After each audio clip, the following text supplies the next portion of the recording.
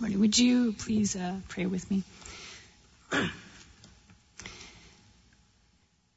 God of grace and truth, we come into this space.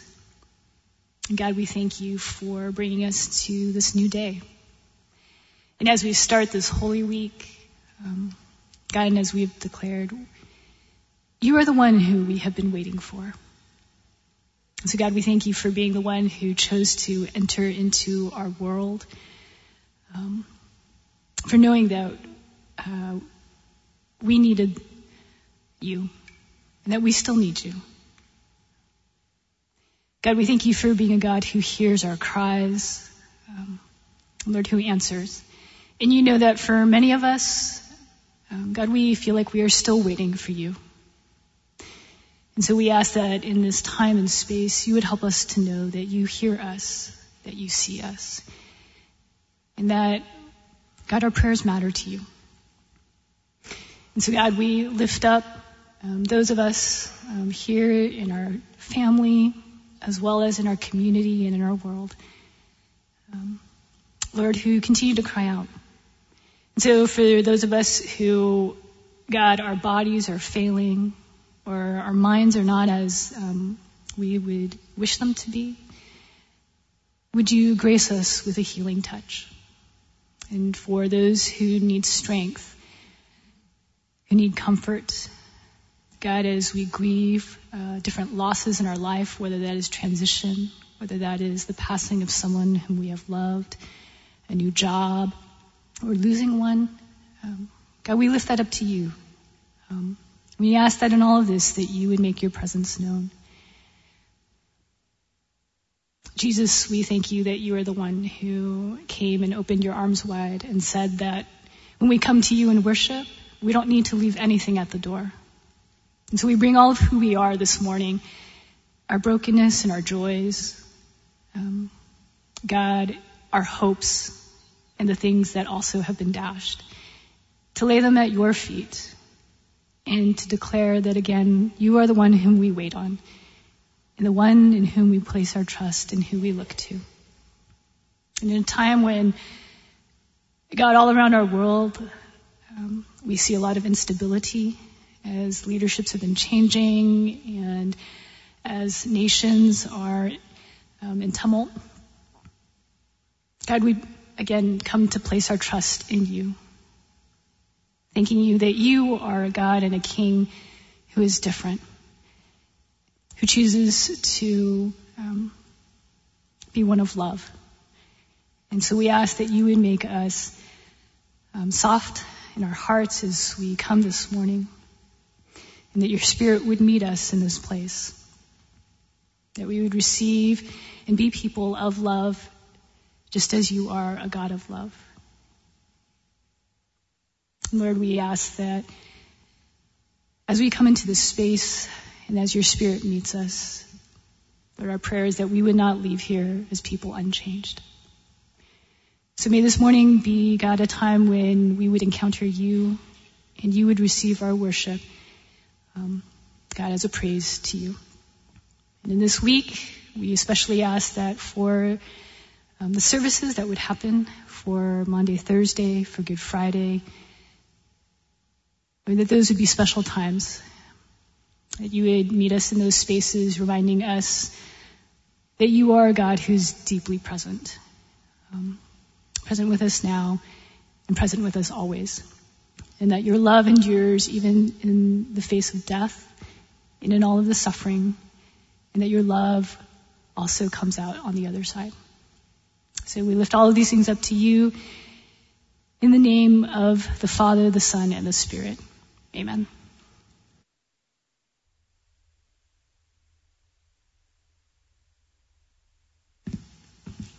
Okay, good morning.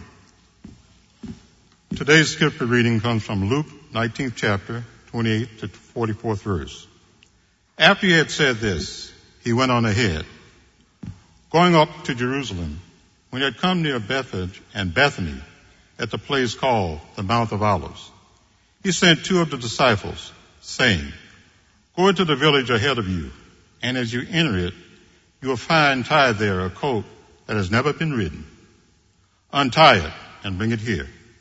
If anyone asks you, why are you untying it? Just say this, the Lord needs it.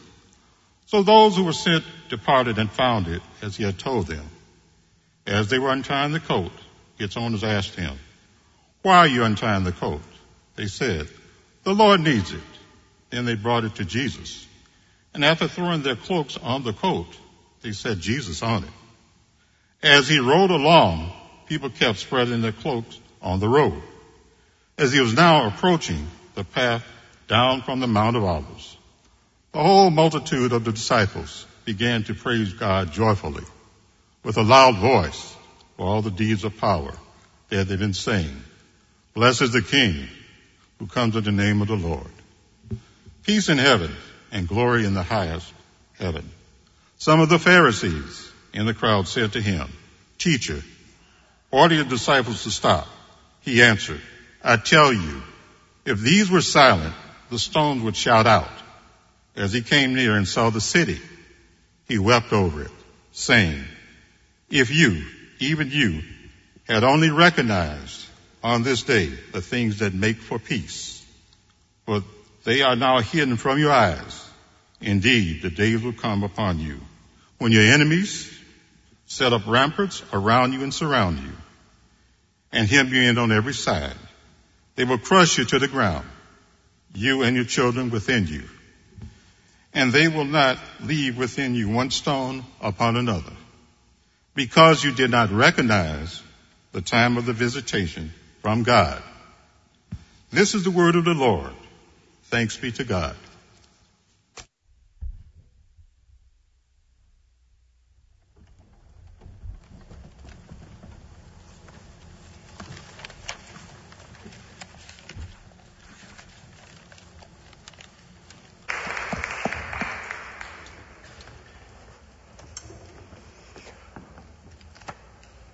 Choir, thank you so much.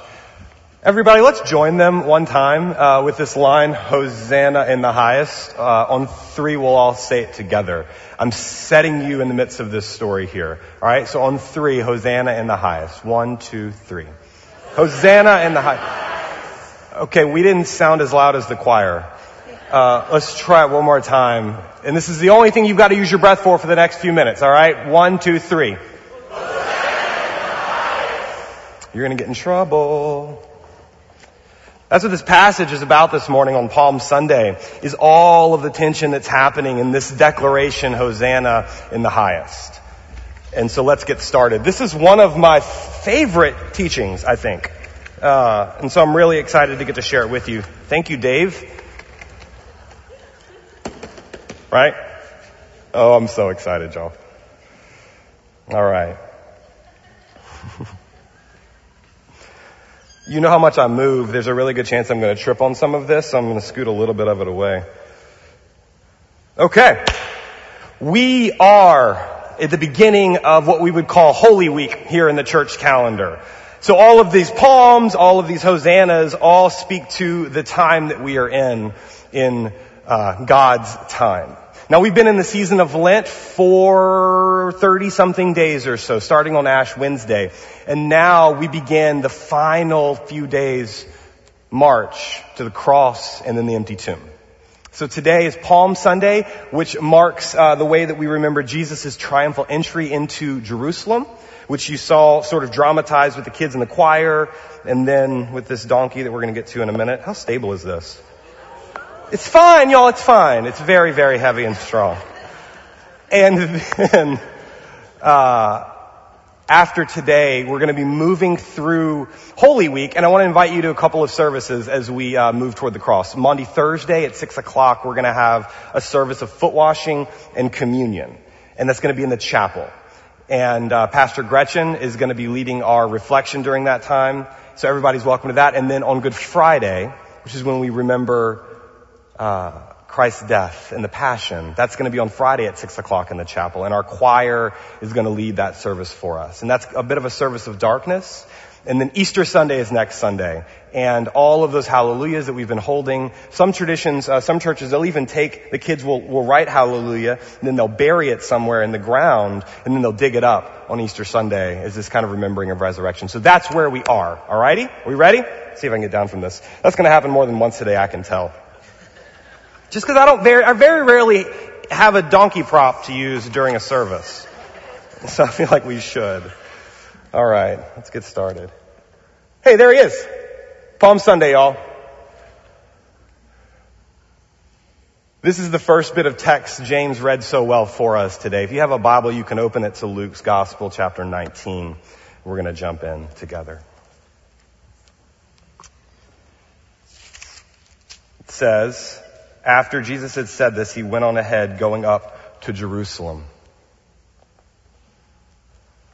There's so much happening in this text. There's so much happening all around the setting, the time that we're in.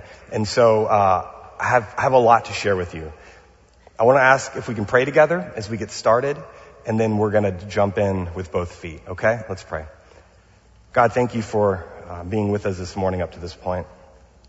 For all of those who have led us in singing and in prayer to this place. Now open our hearts and our minds that we would expand into the story that you were inviting us into, with full confidence that you will meet us there. And pray all this in the strong name of Jesus. And all God's people said, amen. After he said this, he went on ahead going up to Jerusalem. If you look backwards and read just a few verses before, Jesus tells this parable as he moves toward the Mount of Olives and moves toward Jerusalem. And we don't have time to talk about it today, but I just want to say that the parable ends very strange. I'll read just the last few verses for you. This is a bit like the parable of the talents, where servants are given a little bit of money and a little bit more and a little bit more money, and each of them invested in a certain way for the master, and the master comes home and says, I need my money back with interest. And two of the servants are like, here's your money back with some interest. We did really good with our investments. And then the other one invested all of it in Bitcoin, and it did not go well for him.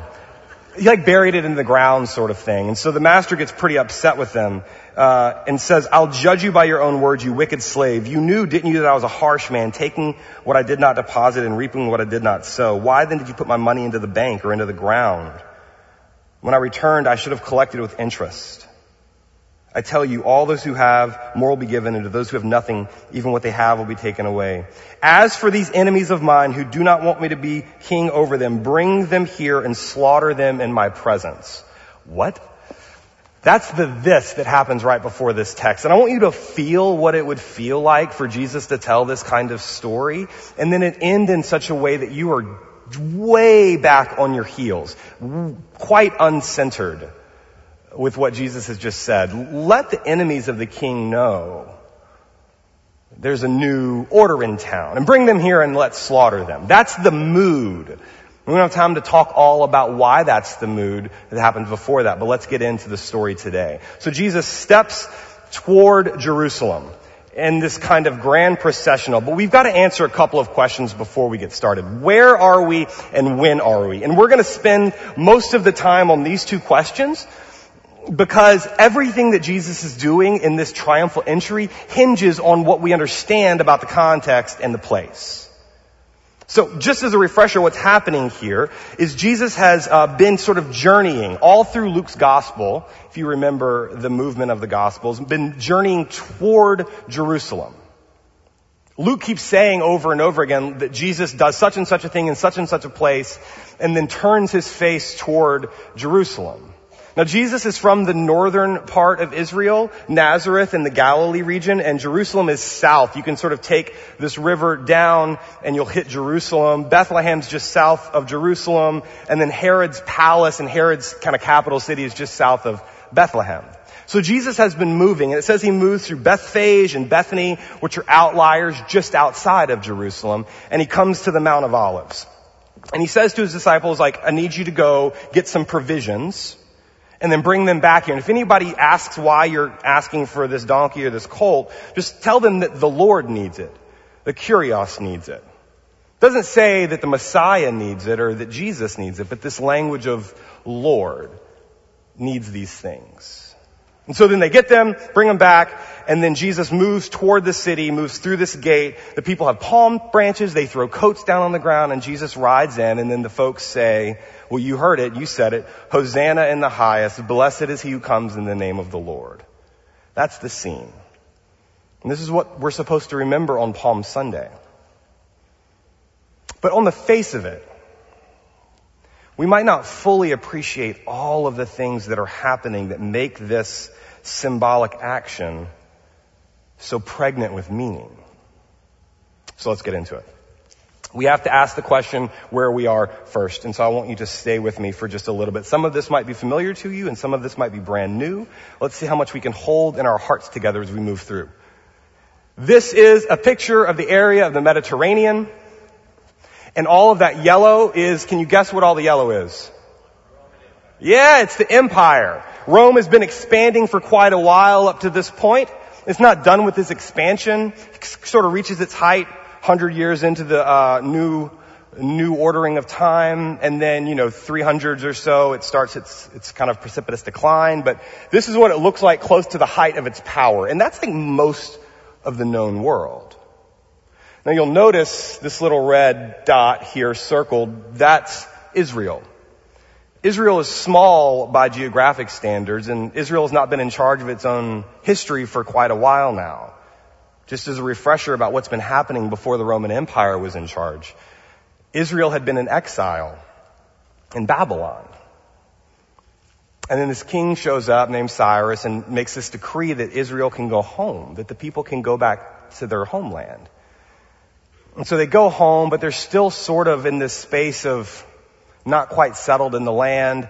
Alexander the Great moves in, sort of the Greek conquers and conquers this region, Hellenizes it, changes things like language and trade and the way you're educated, all those sort of things come in with Alexander the Great. And after that, Rome conquers. And so Israel has been settled, but not quite ever fully settled because power after power comes in and they're all fighting and then Israel's just kind of in the middle of this scuffle. Not to mention, look how small Israel is. Even if they wanted to be in charge of their own histories, this is who they are contending with.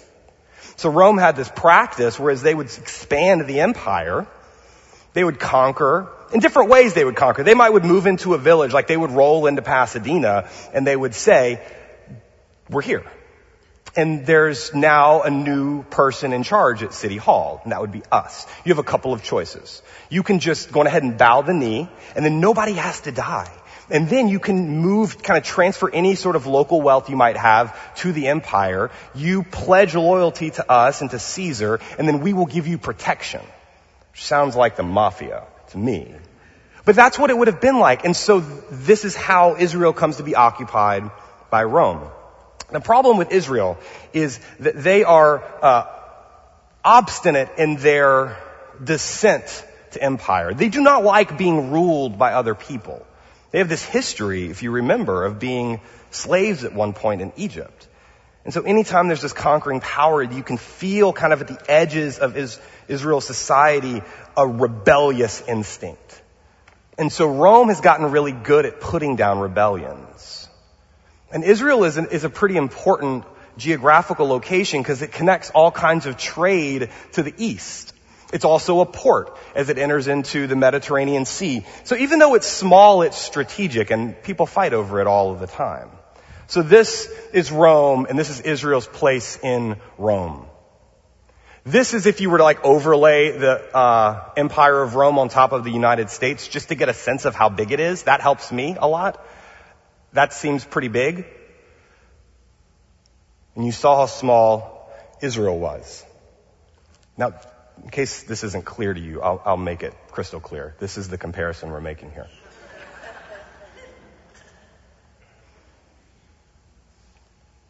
That's a gerbil, by the way. This is what it would have felt like to be this small, scrappy nation of Israel with other people in charge of your life. There's not a lot of room to breathe or a lot of room to move. You were reminded all of the time that even though you were in your own land, you didn't have possession of the land because Rome would move military units in over and over again. There's an entire legion of the military stationed just north of Jerusalem. There's a couple of legions stationed in the nation of Israel in case things got out of hand. They would tax you so that they could pay for their military expansions and any kind of building projects that were happening. And then Rome put over that region different, smaller rulers, particularly Herod the Great, and then Pontius Pilate, who we'll meet in a little bit in the story. So that's Rome. Up north in Israel, this is a kind of zoomed in of the nation of Israel. Up north is Nazareth. That is Jesus' hometown. So even then Jesus is born in Bethlehem, and Bethlehem is just south of Jerusalem, right? So way down there by that bottom red dot. But he's actually from Nazareth. So after he's born, they go back north, and that's where they live. And Jesus spends the most of his time around the Sea of Galilee, which is up there in the north. By the way, the region of the Galilee is sort of the backwaters of Israel. And Nazareth is a nowhere town. I won't compare it to anything in California because that would insult somebody. But if you're from Louisiana, it would be like being from Kentwood. And only Corey laughs because she knows what Kentwood means. Kentwood's also where Britney Spears is from, in case you need some help. Okay. Nazareth is in the north, and that's Jesus' hometown. Caesarea Maritima. So that's the maritime port of Caesarea. That is where Pilate is from. Pontius Pilate. He'll show up in the story in a little bit. Pilate has some kind of charge to make sure that the Israelites stay in line. And we'll get to that in a moment. The other space where we are is the temple. So as Jesus moves into the city, Jesus would have started at the Mount of Olives and moved into Jerusalem, taking this path down. And then at the center of Jerusalem is the temple.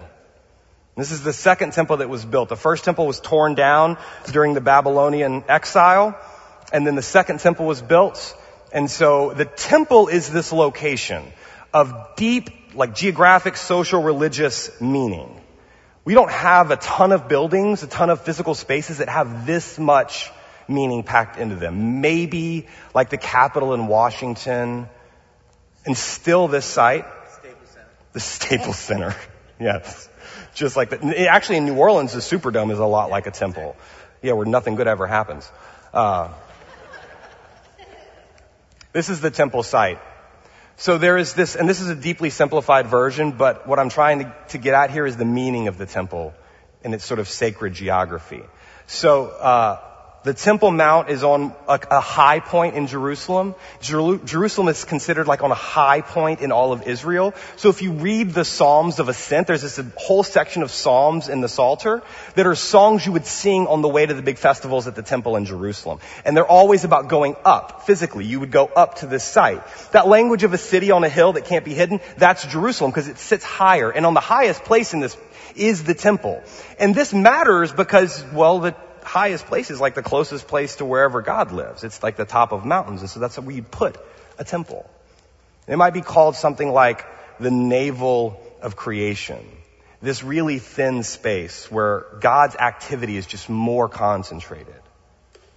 So it sits at the center of Jerusalem at this highest point. The temple was the center of all religious life. It would have been also the center of all of the economy and commerce. That happens at the temple. Social obligations, kind of intermixing of the communities at various high seasons and high festivals. That all happens at the temple. And that's where Jesus is moving toward. All right, you still with me here? We're still in the where we are. Jesus is on the Mount of Olives. Got the temple on the left, the Mount of Olives, and I've been to this space. It's this high point, sort of looks down over the city.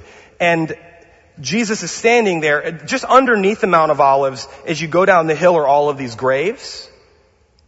And the graves are there because there was this legend that arose around the time of Jesus and before, that when Messiah came back, when the Anointed One came to reclaim the throne of David, that he would start on the Mount of Olives. And he would gather the armies in that space. And then that would be the place where the Messiah would attack and take back the city. And when that happened, the end of days will have arrived. And at the end of days, at the end of time, all of the dead are raised. So if you were going to get buried somewhere, you would want to get buried really close to where the action is so you could be the first one back into the new city whenever God sets up God's kingdom on earth again, on the throne of David at the temple in Jerusalem. It's a little bit like if you were going to try to get the first iPhone that came out and you would pitch a tent right in front of the Apple store. That's this situation. Except for you're dead. It's just a little bit different. The metaphor stretches and breaks at some point. So Jesus is standing on the Mount of Olives. And he tells his disciples, it's time for the final siege. Go get some supplies and meet me back here. And then we're going to go take the city. And you have to remember, the disciples this entire time have been struggling with what Jesus' kingdom is about. You can feel Peter at various times say are we ready? I've got the sword. I've been sharpening it. We are ready to take down the oppressors. Jesus keeps saying that's not how this thing works. But then Jesus is standing on this ancient battle site, getting ready to take the kingdom. And he asks for provisions. Jesus is mounting some kind of military campaign on the edge of the Mount of Olives. Except he does it all wrong. Now, where are we? That's the last part we just talked about. When are we? We are at the season of Passover. If you read a little bit further in Luke's gospel, you know that we get to Jesus making preparations to celebrate the Passover with his disciples. So it's this season of religious significance. Now here's what the Passover meant at that time. The Passover was instituted in the early middle part of the book of Exodus. If you remember, how could you forget Exodus if you've been coming to church here for any length of time? Exodus is the story of Israel's freedom from captivity in Egypt. And there are all of these plagues that happen. So it's like the first 10 chapters or so of the book of Exodus. All these plagues, God's actions, God's conquering of Pharaoh and Pharaoh's armies, and then God's release of the people. But there's this point like in chapter 12 and 13 where the people are about to leave Egypt. And so it's pregnant with meaning. And the text has been telling this story in Exodus in such a way that it's been in fast forward. The movement's happening really, really fast. The verbs are piling on one another. And it feels as though liberation has been sprinting forward. But around chapter 12 and 13, the narrative screeches to a halt. And the writer begins to take his or her time with the language. It slows down into slow motion. And God gives these instructions for how to keep the Passover. So the last thing that the Israelites do before they are freed from Egypt is they celebrate a meal together. And then this meal is to serve for them year to year as the retelling of this story of how God saved them from their oppressors, of how God reached down into Egypt and delivered them with a strong hand and an outstretched arm. And so they receive the instructions for how to eat this meal together, and then they receive the instructions on how to practice it into the future. And any time that they sit down to celebrate the Passover, they're to retell this story about what God did for them. Are you with me? So here's what happens. Around this time, whenever Israel would gather, you would sort of come in from all around the country, all the towns, all the out-of-the-way places, and you would gather in Jerusalem. So it was this compressed community all celebrating, and then they would remember this central story that God saves God's people. And they would tell it over and over again in the midst of their own current oppression. And like happens when you tell stories of freedom in a space where you are not quite free, people get ideas that maybe we should break free again. Maybe we don't have to suffer. Because remember our great-great-great-grandparents, they were rescued by God. And we're telling this story and maybe God's going to do it now. Maybe we should do it now. And so often there would be these small rebellions that would pop up during the time of Passover. It was a very, very tense geopolitical time in Jerusalem. That's Passover. And so Rome is pretty smart. And Rome knows we should probably send some more of the military into Jerusalem during the Passover. Because every once in a while these rebellions pop up.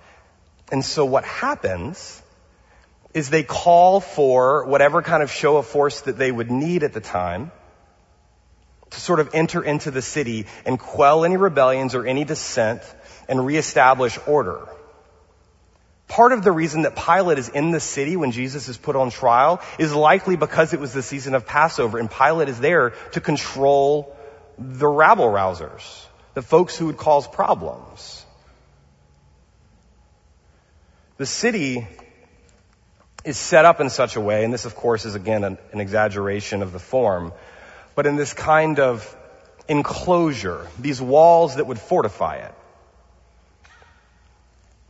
And the idea was when Rome needed to have some kind of show of force, they would send in like a military horse and a military processional, tanks and, stealth bombers or whatever version of it we would have now. And the general or whoever was in charge of that region would ride in on this horse, and then people from that town would gather, right, just like we did, and they would say, "Blessed is he who comes in the name of the Lord." They would pay fealty to the empire. It was this reminder that they weren't in charge of their own lives. And so there are these gates that sort of pierce Jerusalem. And in would come Rome through one of these gates. And you were expected to go out and meet them outside the gate and to usher the rulers in. Can you feel how humiliating this would be over and over again to have to play this out? And so you have Jesus and Jesus' followers at this high point, this military outpost, getting ready to declare war and move in on the city. And Jesus calls for not a war horse, but I'll come up again, but this colt or this donkey. What is he doing? He's reenacting, he is parroting, making a fool of the way that power gets exercised in that region. Fine, Pilate. Fine, Caesar. You want to put on a show of force. You want to show us who's in charge, whose kingdom rules in this world. Okay, that's fine. And then Jesus comes in on this donkey. And this other group of people gather around him and proclaim. I'll ask you to do it one more time. What is the proclamation? Hosanna in the highest. Blessed is he who comes in the name of the Lord. If you say that, and Rome is nearby, what you are saying is treasonous. Rome has a way of dealing with these kinds of problems. Jesus is inviting us to reflect on how deep the conflict is between the way the world exercises power and the way that Jesus is exercising power. And it is as foolish and upside down as your pastor standing on a plaster donkey telling you this story.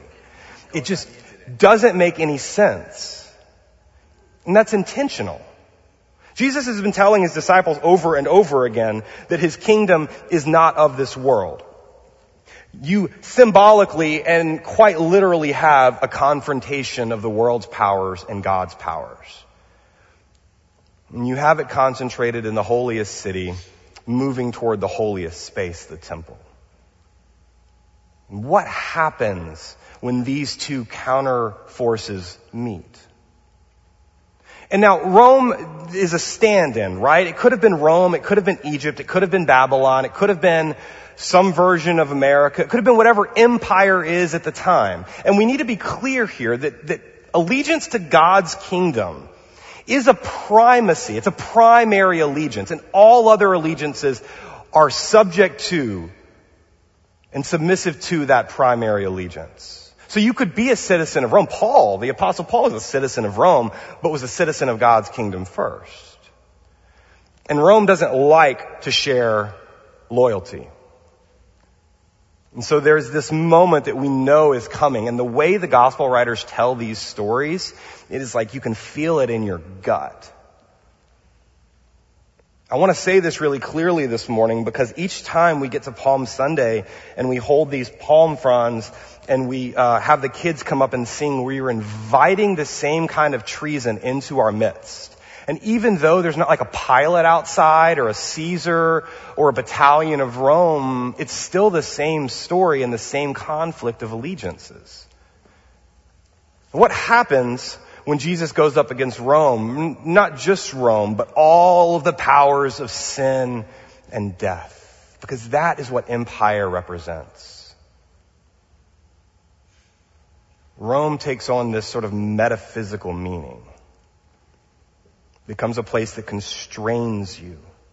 For the Pharisees at the time, it becomes the reason that you can't keep the law. Because living in a world dictated by other people's rules and patterns, it might take you off the path that God and that Torah has put you on. And so, living in empire is hard for your heart. And Rome wants to always make sure, power always wants to make sure you know who is in charge. And they will use anything necessary to do so. And if necessary, they will use even death. So they had this thing that they would do. Where they would, Rome, if you were a dissenter, if you were a rebel, they would make sure, after they killed you, to make a witness of you. And they would go and they would stake out along the roads, like say that this aisle is the road on the way into Jerusalem. And they would execute you if you were a criminal, if you were a rebel, trying to start a revolution. And then they would stake you out along the roads into the city. And this would serve as anyone coming in or out of the space, doing commerce, doing trade or anything, that if you misbehave and fall out of line, empire will take care of you. And what did they put on the sides of the roads? Crosses. Execution stakes. That's what happens to those who challenge the way of Rome. And so you have Jesus mounting the final steps of his campaign to establish the kingdom of God, the kingdom of heaven.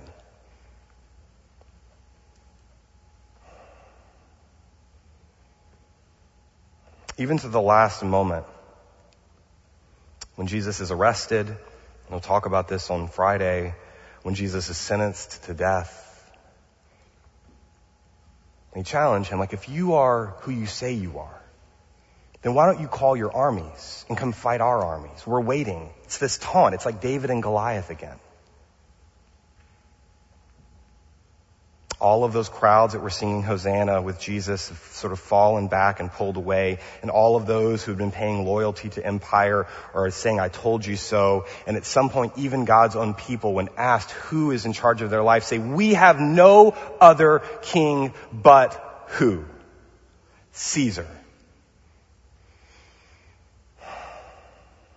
Jesus is offering this choice so obviously between the way the world exercises power and the way that God is exercising power in the world. Who makes for peace?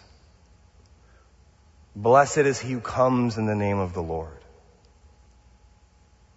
Rome had a program for peace, and it was peace by the sword, peace by conflict, and peace by violence.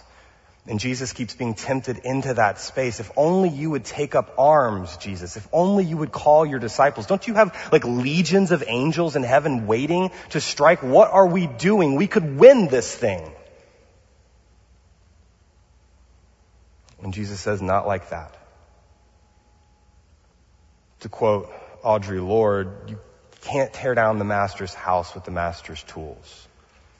And so this temptation into violence that has been with Jesus from the very beginning in the wilderness temptations with the devil and follows Jesus all the way up to the cross. And you see where this story has been leading.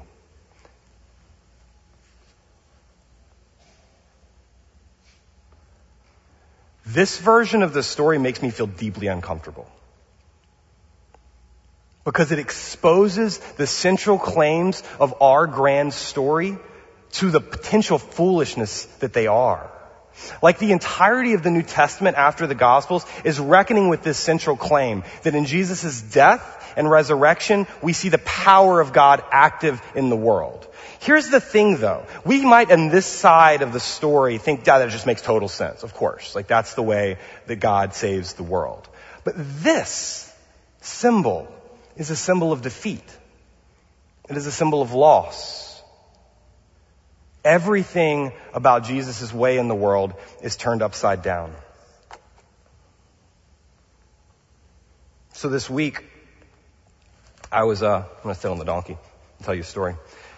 This week, I was thinking about this sort of for the last couple of weeks, and I've thought, like, what is my own complicity my own participation in the ways of empire. That feels actually a little far from me. I buy into this conflict that's happening, but sometimes it's hard to understand how we are implicated in this cosmic conflict. Partly because one of the tools of empire is its own disguise. Its ability to hide its true intentions in the midst of just the comings and goings of the world.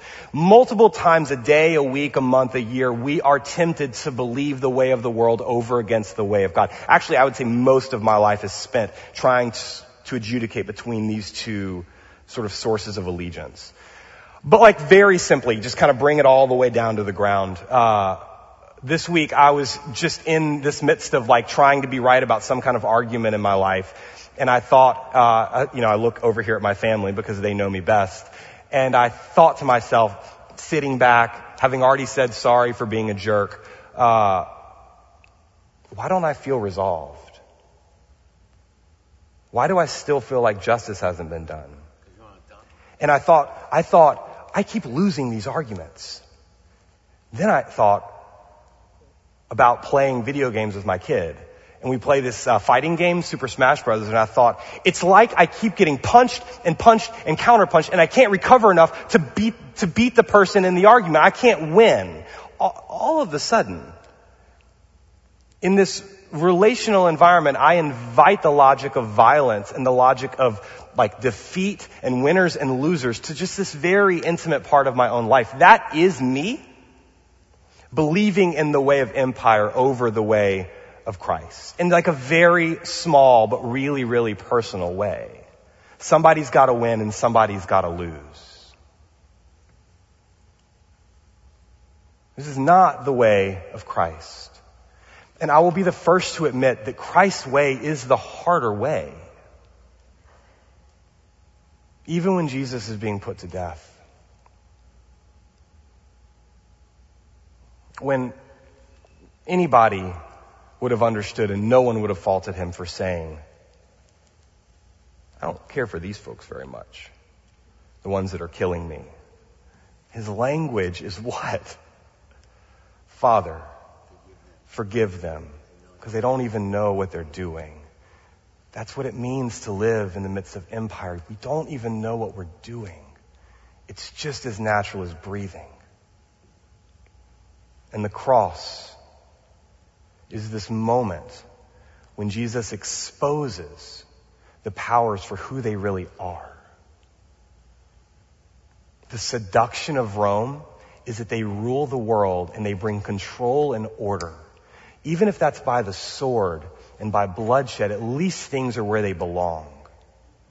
And it is seductive to fall into that and think, fine, my life is out of control. Here, you take it. You have control over it. What Jesus does is step into that story and expose it for the oppression that it is, for the death pattern that it is,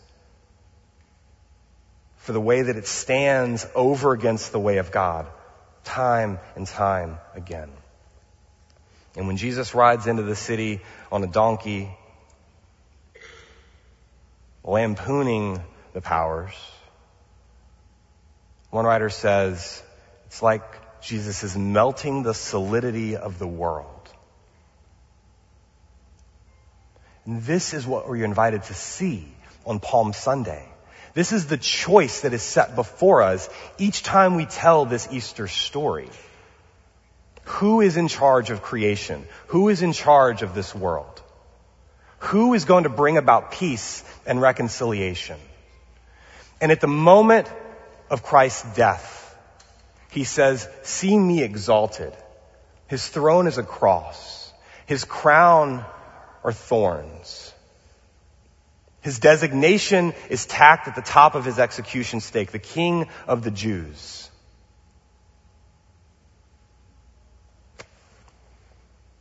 And we see with clarity for the first time that this world is empty promises. And the seduction is going to take us to the grave. So the choice is before us again today. And it'll be before us all through this week. If we trust the way of Jesus. This way of surrender. of weakness, of suffering for others for the sake of the world.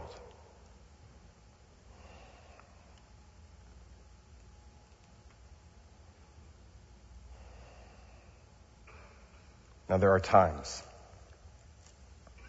where I am tempted to plant myself on this side of the story. There are times when I'm tempted to believe, because of all of the evidence around me and around you, that the world keeps winning and that the way of God keeps losing. I can't and don't want to skip all the way ahead to Easter, but if the cross is Christ exposing the powers for the death that they are, then the empty tomb is Christ vanquishing even death, so that everything has already been accomplished. It sort of makes the choice a little bit more clear, but we do have to choose. You don't accidentally fall into the most foolish version of the story. You have to believe it, and you have to commit to it. And you have to be ready for the ridicule that would come in trusting the way of Christ, which is the way of the cross, which is the way of defeat. And see in that space the power of God at work. What does Jesus say over and over again each time he tells the story of the kingdom of God? Let those with ears hear, and let those with eyes see. Church family, this conflict is still happening all the time. And this collision will force us to make a choice, to flee from the presence of God or to hold fast. The invitation into the way of Christ is the invitation to walk the path of Christ in the way that Christ walks it, which means to take up a cross and follow, which means we have to set down the swords and we have to set down the need to win, to take up violence, even if we think it's for good ends, for the sake of the world, because this is who God loves. So now is the time of choosing. We're going to sing a song in just a moment. I've decided to follow Jesus. And maybe we could sing like, I hope that I can decide to follow Jesus. The tagline is no turning back. And when you sing these words, may you trust them. And trust that the way of the cross is actually the way of salvation. And the way that God has chosen to bring peace into this world. And you ground your life in this story. May you embrace the foolish way. And as Paul says, see there the power of God at work in the world. Will you pray with me? God, what are you up to right now? In what ways are you inviting us, inviting me and my friends in this space to trust you? God, what ways have we taken up the tools of this world, even if to accomplish what we think are your ends? So forgive us, because we don't know what we're doing half the time. Forgive us, because sometimes we do know what we're doing, and it's just too hard.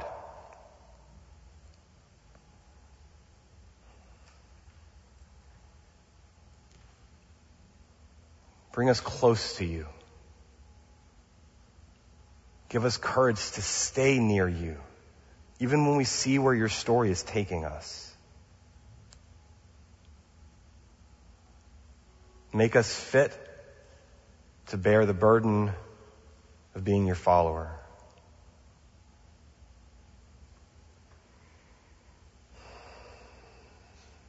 And give us hope in all that you have accomplished, both in the dying and in the raising. God, we believe, help our unbelief. In the name of the Father, and the Son, and the Spirit. Amen.